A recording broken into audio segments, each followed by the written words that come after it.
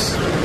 Our next stop, rides, refreshments, and recreation with your hosts, Michaela and Rachel. Please stand clear of the doors. Ow, my arm.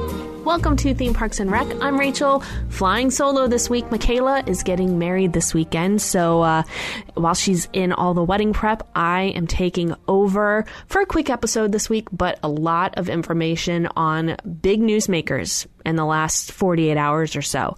Don't forget, you can follow us on social media too, Theme Parks and Rec Podcast. So let's dive right in.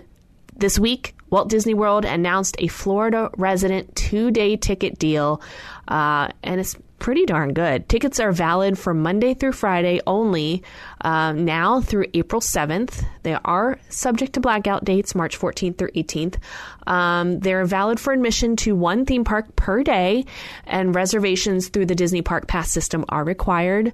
There are ticket add-on options as well.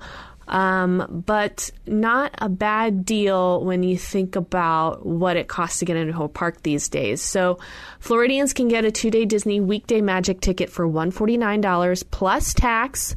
Plus, there's also a 3 or 4-day option, which are $179 and $199 plus tax, respectively. So some great options there if you're a Florida resident. So if you go to the Walt Disney World website, you can find more information on that magical 2-day ticket deal. All right, moving up I-4 just a little bit. Let's talk Universal Orlando. They have a list of attractions that are down for refurbishments, including Jurassic Park River Adventure. That is through January 28th. Dudley Do-Right's Ripsaw Falls, January 31 through February 25th. And Popeye and Bluto's Bilge Rat, I always get this name wrong, Bilge Rat Barges. I think I got that right.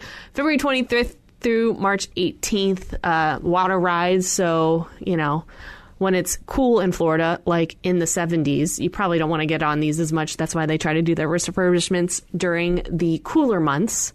So if you have plans to go on those, you're going to have to wait until end of January, end of February, and middle of March. Also, now closed is the Shrek 4D attraction, and on Universal's social media a couple days ago, there was a little bit of a teaser where there was an onion in front of Shrek 4D where it used to be located, and somebody took that onion and replaced it with a banana. A lot of people are thinking something having to do with the Minions, so stay tuned for more information on what that could be. And also, Universal Orlando, they have announced their details for Universal Mardi Gras. It's happening February 5th through April 24th, and it's also included with your theme park ticket or annual pass. And the concerts and the parades are back.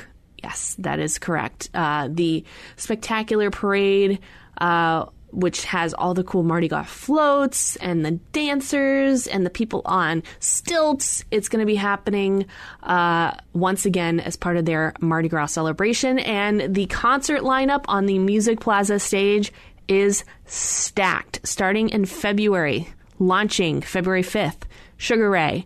Then you've got Diana Ross, a legend.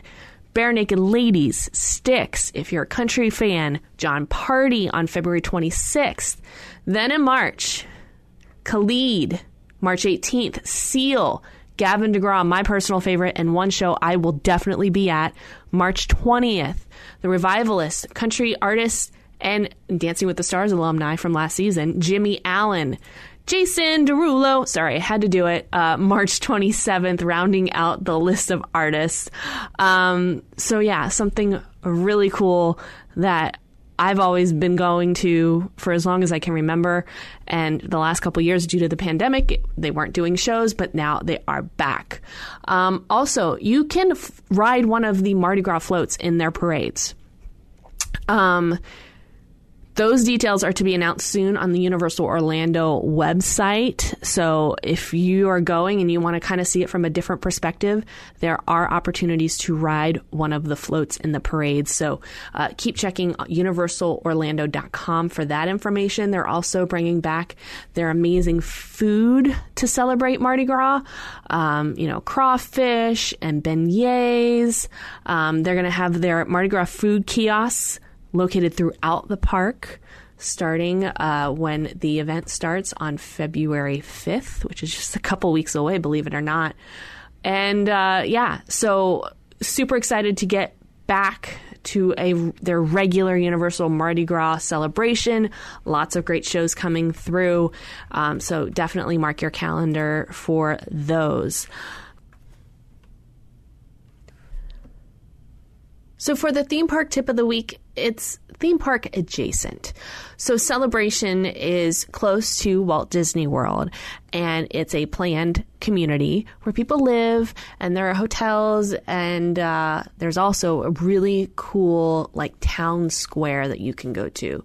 And they've got shops and restaurants and really beautiful green space where you can sit and read a book or just enjoy the fresh air, and you don't have all the hustle and bustle around the traditional theme park areas. So they've got a diner, a tavern, a bakery and cafe, a market and a deli.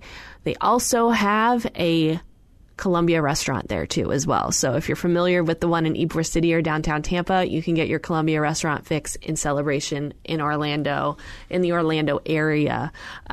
So they've got a salon and spa as well. So a really cool place. And like I said, a really neat drive to check out the homes that are available there. They also have rocking chairs along a waterfront that you can just take a load off and relax. And like I said, read a book or just maybe meditate if you need a break from the theme parks for a couple hours. So definitely check out Celebration. It's all along Celebration Avenue. It's the main drive that goes through there, and it's really cool. Thank you so much for joining this week. Don't forget to leave a 5-star review. Plus, hit that subscribe button so you never miss an episode of Theme Parks and Rec Podcast, and we'll catch you next week.